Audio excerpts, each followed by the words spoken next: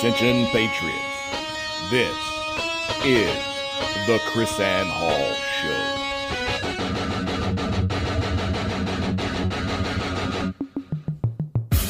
Who's going to stand up? Where are the lovers of liberty? I think that's absurd. It's ridiculous. It's unconstitutional. It's out of control. You think this is over? This isn't over. There's a liberty wave coming.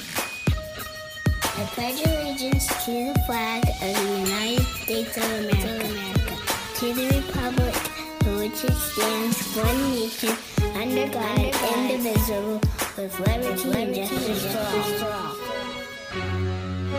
Rise and shine, liberty-loving patriots. Welcome to the Chris Ann Hall Daily Journal. Chris Ann Hall here, KRISANNEHALL.com, where we are liberty over security, principle over party, and truth over your favorite personality.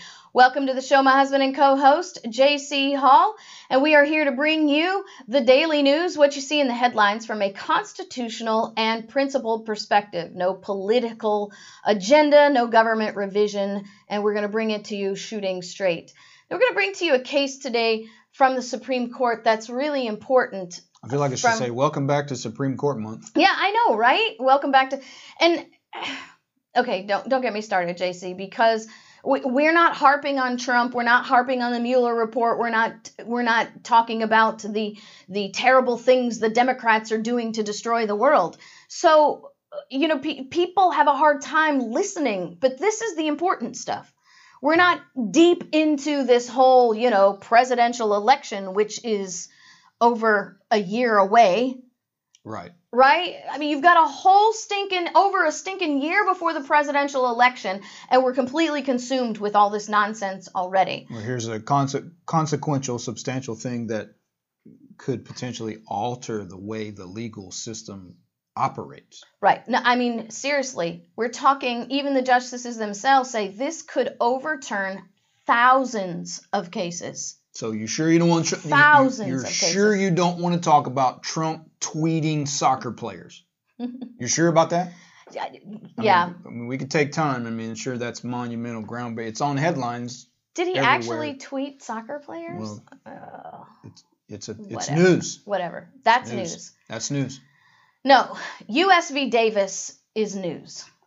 U.S. v. Davis did actually hit the headlines, but not in a way that is consequential. Okay, so the headlines were...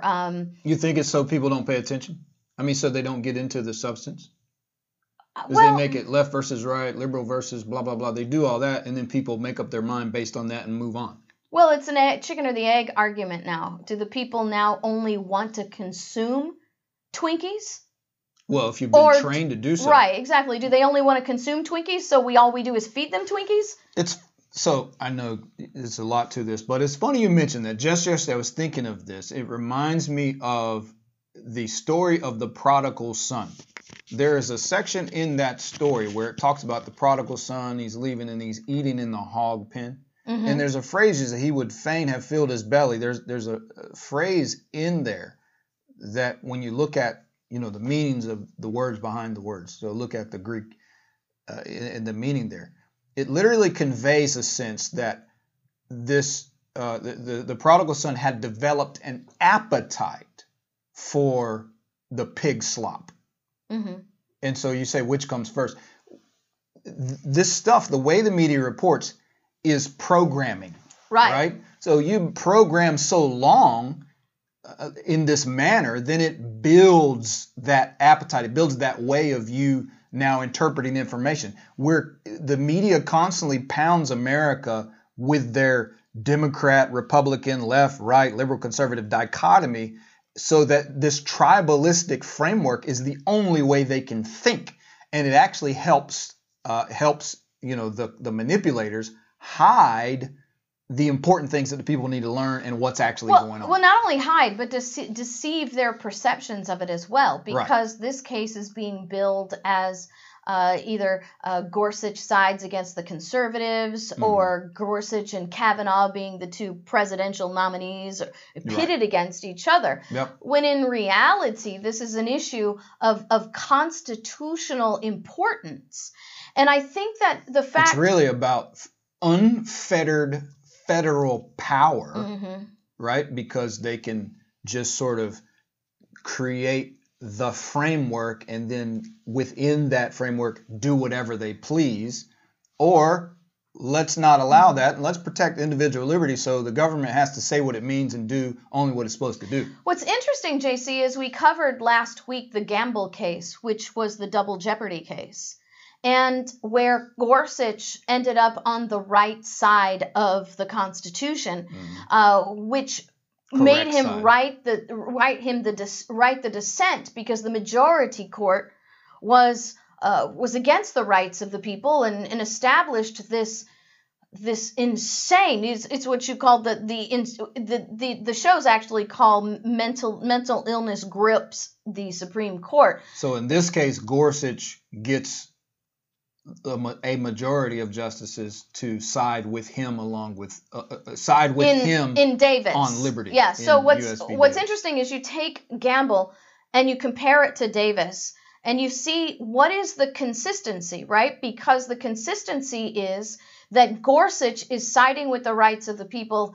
Gorsuch is siding with the Constitution, and that the variance is the other eight, right? So Gorsuch delivers the opinion of the court. And like I said, Kavanaugh... By the way, there's a method to that madness, and that's actually what people should understand. Not liberal versus conservative, but there is a dichotomy that exists where that you know who's going where. Right. But that's what's hidden from the people. Right. And hopefully we'll be able to bring that out today. So Gorsuch delivers the opinion in U.S. v. Davis. By the way, just to point this out, raise your hand if you follow the Bundy cases. Because you're following the Bundy cases. This case has major impact on the Bundy cases. Okay. Because the Bundys are all charged under the Hobbs Act. So this decision by Gorsuch could be another chink in the armor of the case against the Bundys thing. Racist terms again. Racist. Okay, sorry. Whatever. All right, so Kavanaugh files the dissenting opinion. He writes it. And Thomas, Alito, and Roberts join in with Kavanaugh. And so here's the thing, JC. Chris Hand's always talking about Kavanaugh being the liberal justice. But here he is, obviously a conservative, because he's siding with the conservatives.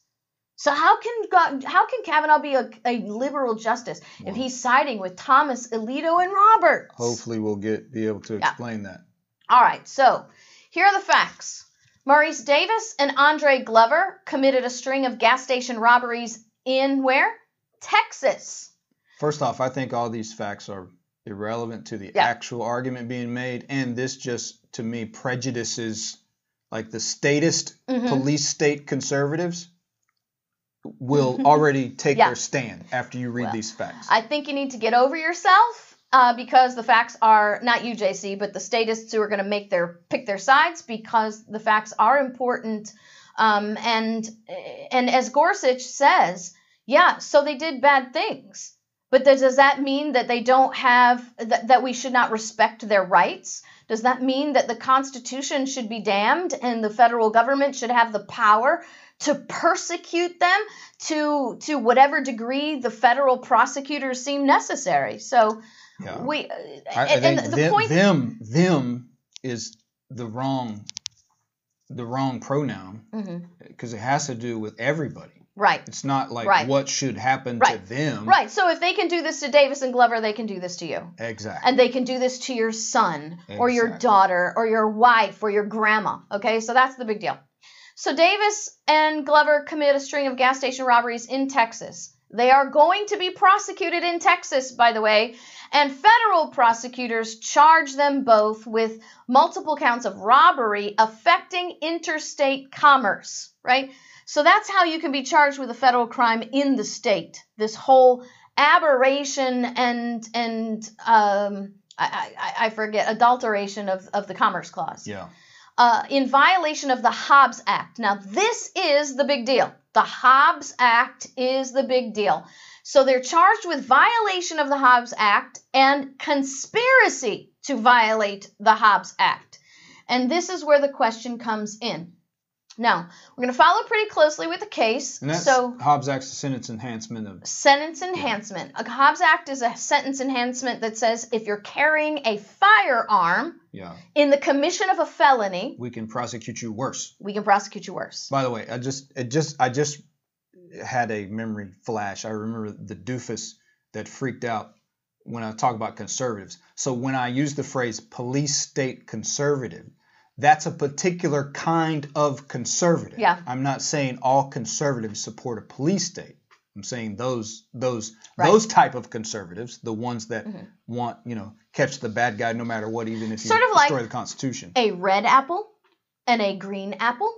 Yeah. And a, variegated both are apples. They're all apples. Not all apples. But there's specific kinds of apples Correct. that have different flavors to them, right? So that's, the police state conservatives, some call it law and order conservatives, are, bad guy does bad things, we must punish him. And then, you plug your ears to liberty, to the Constitution, to how that affects innocent people. Is just catch the bad guy no matter what. Let's burn the whole forest down. So there's a principle that I think is lost in America that has governed the criminal justice system for a very, very long time. And I see it much to my... my dismay, this principle being annihilated in America, that 100 guilty men should go free so that one innocent man never goes to prison. That's why we have a system built on innocent until proven guilty, so that it's a burden of proof laid upon the government, a very, very high burden of proof beyond a reasonable doubt.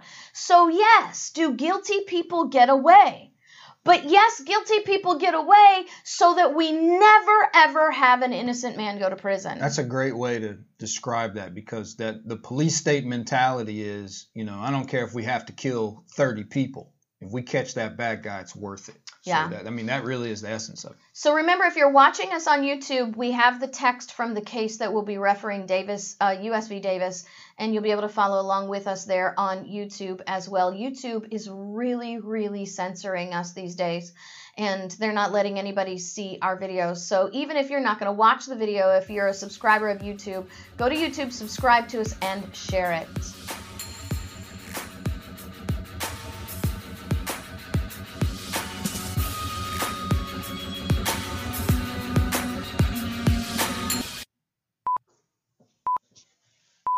Liberty's lobbyist Chris Ann Hall has now taken control.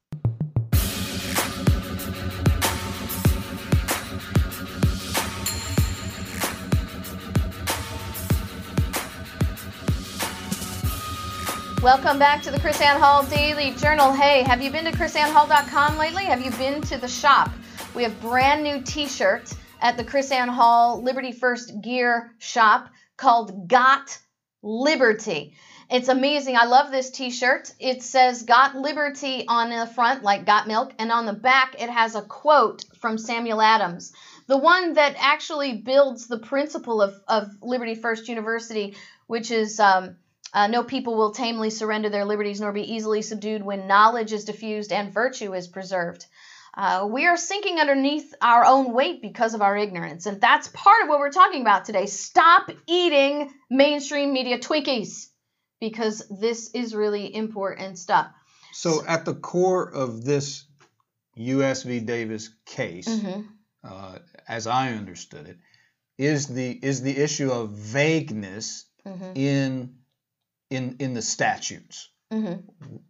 So am I right? I mean, that's really the opinion that's being expounded upon. Right. In this case. Conflict between the two sides is, number one, is the statute irreparably vague? Meaning, is there some way we can overcome it? Because the dissent is going to tell you that the standard is to not find something unconstitutional, but to find ways to find it constitutional. So and Gorsuch really turns that around. He says, look, the standard is not to defend a law to the expense of the people's liberty. The standard is the Constitution, which is the people's liberties first. And again, he says, today we apply the principles to 18 U.S.C. 924C, which is the Hobbs Act, and the statute threatens long prison sentences for anyone who uses a firearm in connection with certain other federal crimes. I would say longer, what he should have said. Yeah. Since it's a sentence enhancement. Right. So this is the thing. You're already talking about people who are essentially they're already convicted of the crime. Right. So in this, and this goes along with what we were talking about, the police state, freak out.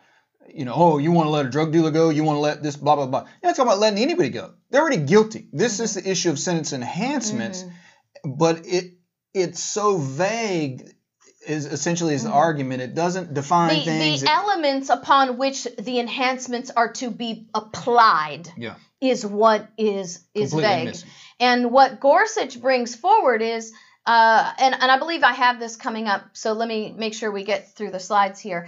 But he says, what crimes, right? What crimes? In order for a crime to be constitutional, according to the Sixth Amendment, you have to be on notice as to what crimes you're going to be committing. I was thinking about this when I was reading this case, JC. There's the common thing, ignorance of the law is no excuse, right? Everybody else says ignorance of the law is no excuse. That may be true to a certain extent.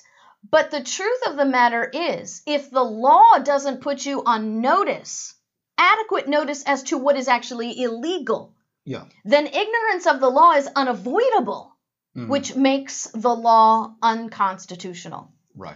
And so Gorsuch says, when Congress passes a vague law, the role of the courts under our Constitution is not to fashion a new, clearer law to take its place, but to treat the law as a nullity and invite Congress to try again. Isn't that interesting? We have Gorsuch telling us, the majority court. Actually, we have Ginsburg, Sotomayor, Kagan, and Breyer all telling us that if a law is outside the Constitution, it is null and void. Well, they agreed with Gorsuch. They agreed with Gorsuch. They signed on to the opinion, so they have to believe that, So anyway. They agree with it at the moment. Right.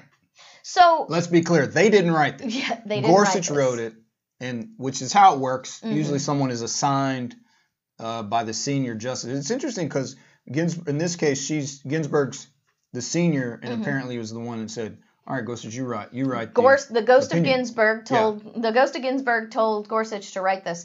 You know what's interesting though, JC, that if they had disagreed with any of this, each of those justices could have written a separate concurring opinion saying, "I agree with the conclusion, but I don't agree with how you got there." Yeah. So in that extent, they all have to buy on to what Gorsuch is saying. Definitely. So when we come back from the break, we're going to get into this, and as simply as we can, this whole vagueness doctrine thing and how the courts for decades have flipped the standard of judicial review.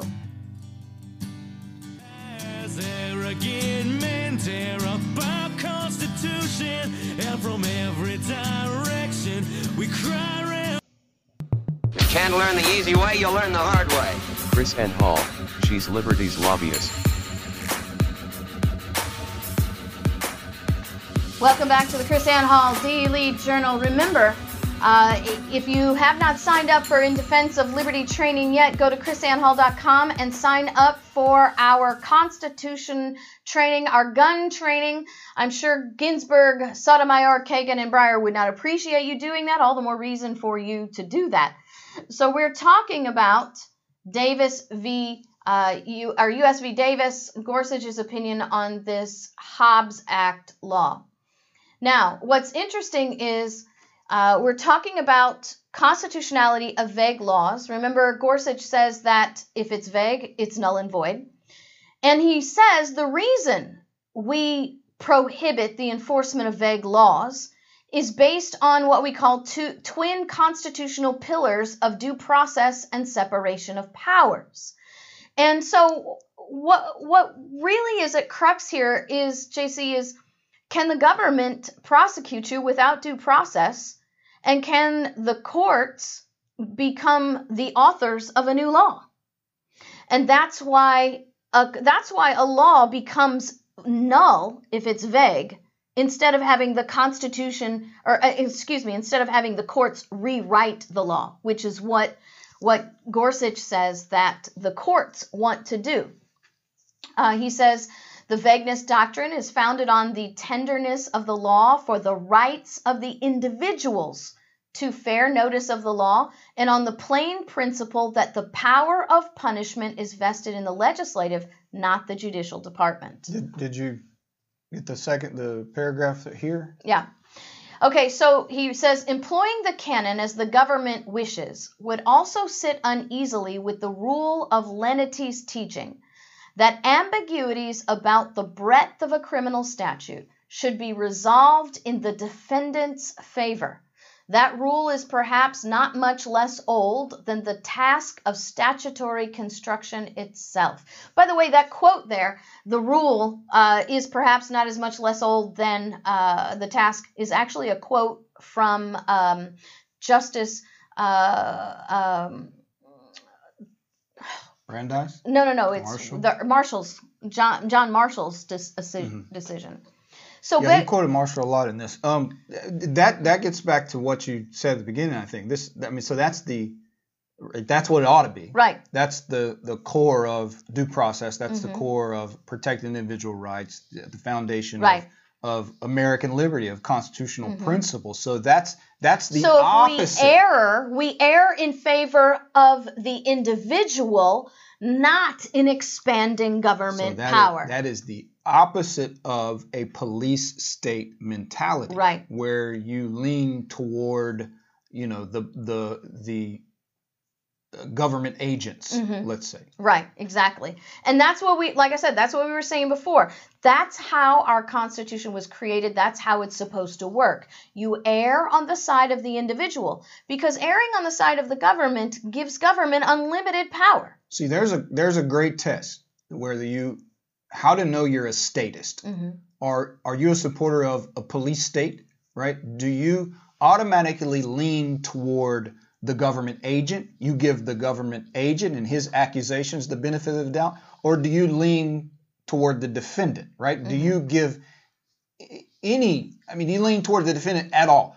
And in the police state mentality, of the statist mentality, all you have to do is say the word criminal. And automatically, all that goes out of the window. There's no more presumption of innocence. It's a presumption of guilt. You already have this mentality that, of the bad guy. That is part and parcel of what it means to be a statist who supports police state principles. Now, one might wonder if Gorsuch he has articulated in this case very, very well why this is vague, and the standard should be you err on the side of the defendant, right? One might wonder, well, then how come Kavanaugh, Thomas, Alito, and Roberts don't agree with Gorsuch? And I'll tell you why. It's, aside from their personal preferences, which we'll address, from a legal perspective, when laws are vague, the courts over the years, beginning, by the way, in the 1830s, okay? So Kavanaugh actually gives a whole line of cases that agree with him, not one before 1830. Those of you who are Liberty First University students and longtime listeners, you know why 1830 is a magic date. So they've created these canons that give the court a way to fill in the blanks. So instead of actually going to the founders, instead of actually going to the text of the debates and what the founders wrote and the real historical data there, they create what they call canons to make rules to fill in the blanks. One of these things is called the avoidance canon.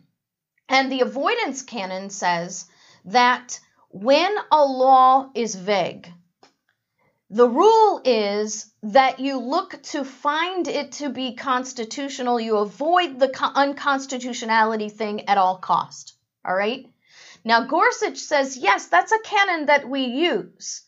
But never have we used this canon to expand a criminal statute scope rather than to make it narrow in its view. So in this case, Kavanaugh and his crew are trying to say, well, the rule says we're supposed to find every single way to make sure that this law, we find this law constitutional before we deem it to be unconstitutional, right? Because it's not our job to make law. It's not our job to overturn law. It's the legislature's job. So we have to make sure that we are not legislating from the bench. So every law must be first deemed constitutional, and then we have to break down that.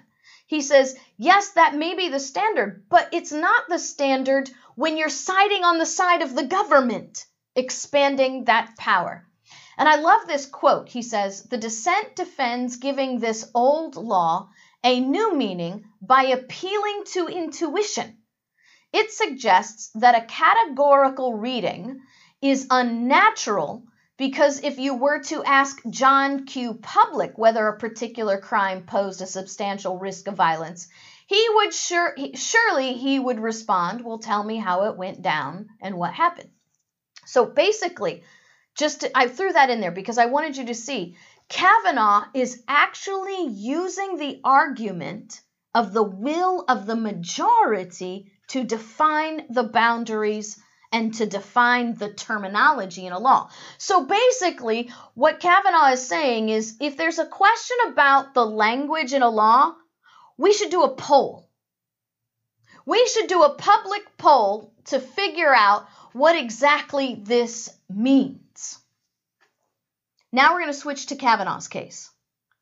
This is what you're seeing on YouTube right now, JC, are the first two paragraphs of Kavanaugh's dissenting opinion. Which is basically an anti-gun rant. It is an anti-gun rant, which I read this. I was like, what in the heck?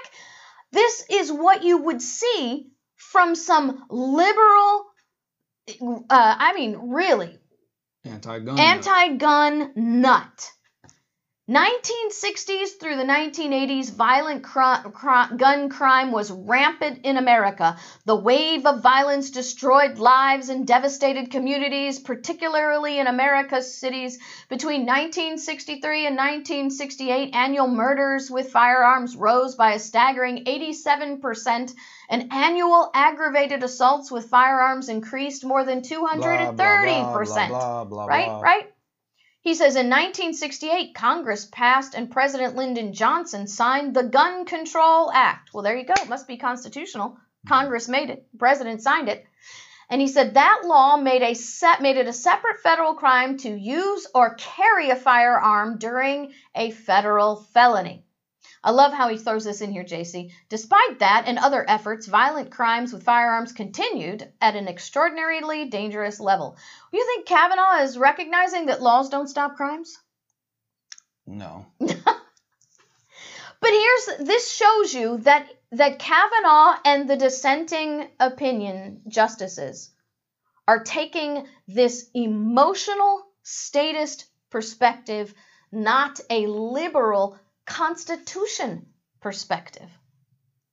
Kavanaugh says, yet today, after 33 years and tens of thousands of federal prosecutions, the court suddenly finds a key provision of this act to be unconstitutional because it's supposedly too vague.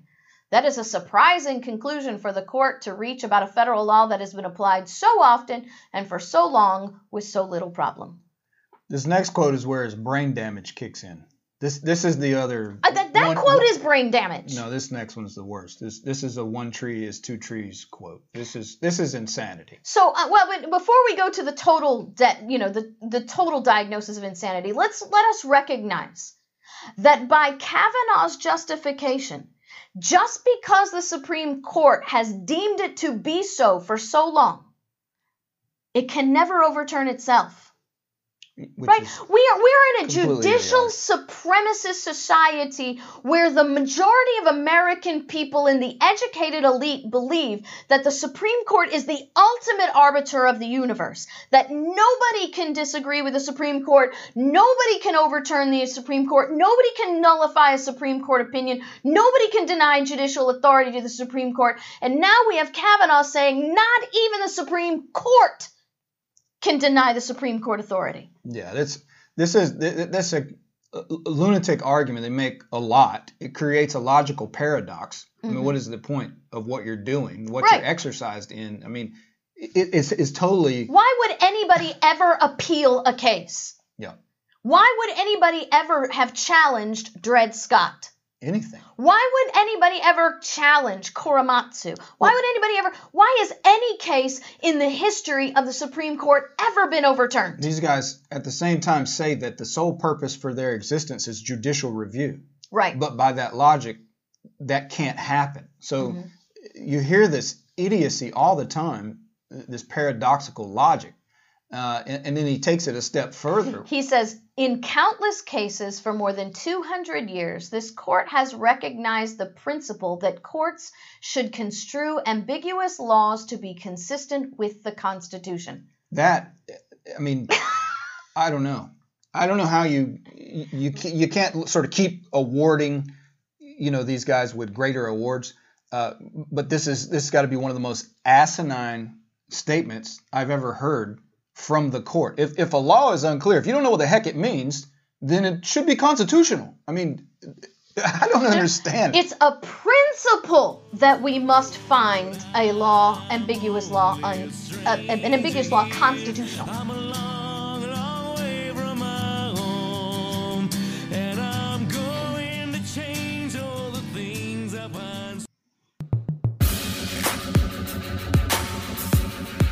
Chris and Hall Show. Hey, this is another t-shirt. Welcome back to the Chris and Hall Show. This is another t-shirt you're seeing on YouTube that we have at our Liberty shop. Freedom plus morality equals liberty, with a quote from Thomas Jefferson. I think that the Supreme Court justices need to understand the definition of liberty. I think Kavanaugh's mom dropped him on his head when he was a child, often. Yeah. In fact, I think they probably went to family reunions and every family member took turns dropping him on his head. I mean, this is some of the dumbest statements I've ever heard. In countless cases for more than 200 years, this court has recognized the principle that courts should construe ambiguous laws to be consistent with the Constitution. I don't know what this law means. Do you? No, I have no idea. Do you want to see what's more outrageous, JC?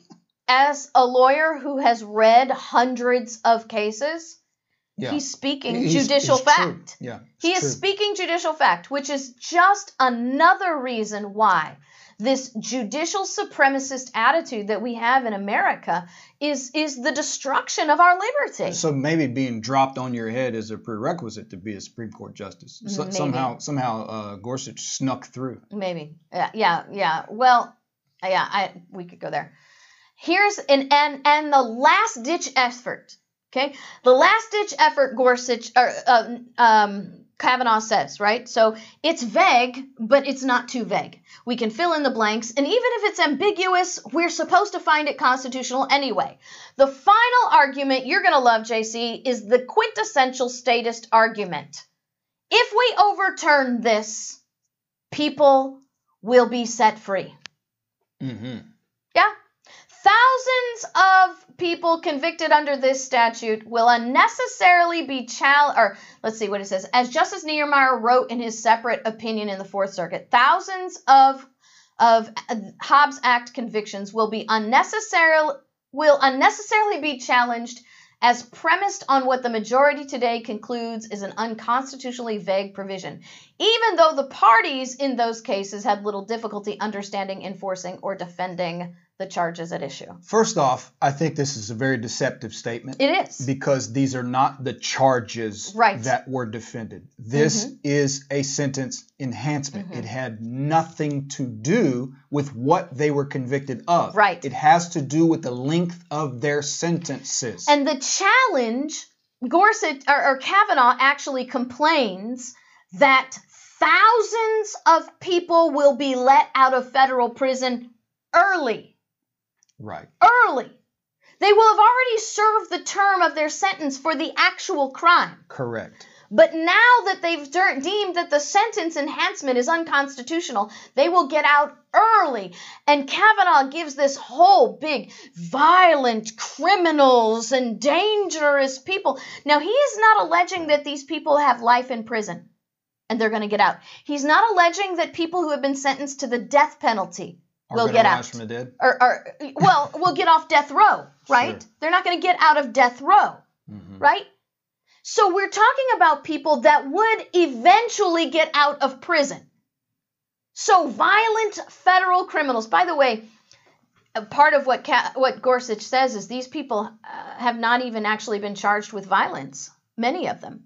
Yeah. Because the Hobbs Act says that you get a sentence enhancement if you're actually just found with a gun in your possession while you're committing a crime. Yeah, even if you don't commit violence. Even if you're not committing a violent crime. Yeah, that's the funny thing. It's actually it's kind of like Minority Report. It's sort of your sentence is lengthened because of the potential, and they use this word, the potentiality of what that weapon could have done if it were used. Think about that. That's what they're adding to your sentence. So, JC, about 2 years ago, we covered a case where a legislator was trying to get passed a law that said to interfere with the ingress-egress or the ordinary course of government functioning, which boiled down to the fact that if you shouted at a congressman during a town hall meeting, it was now going to be a federal crime.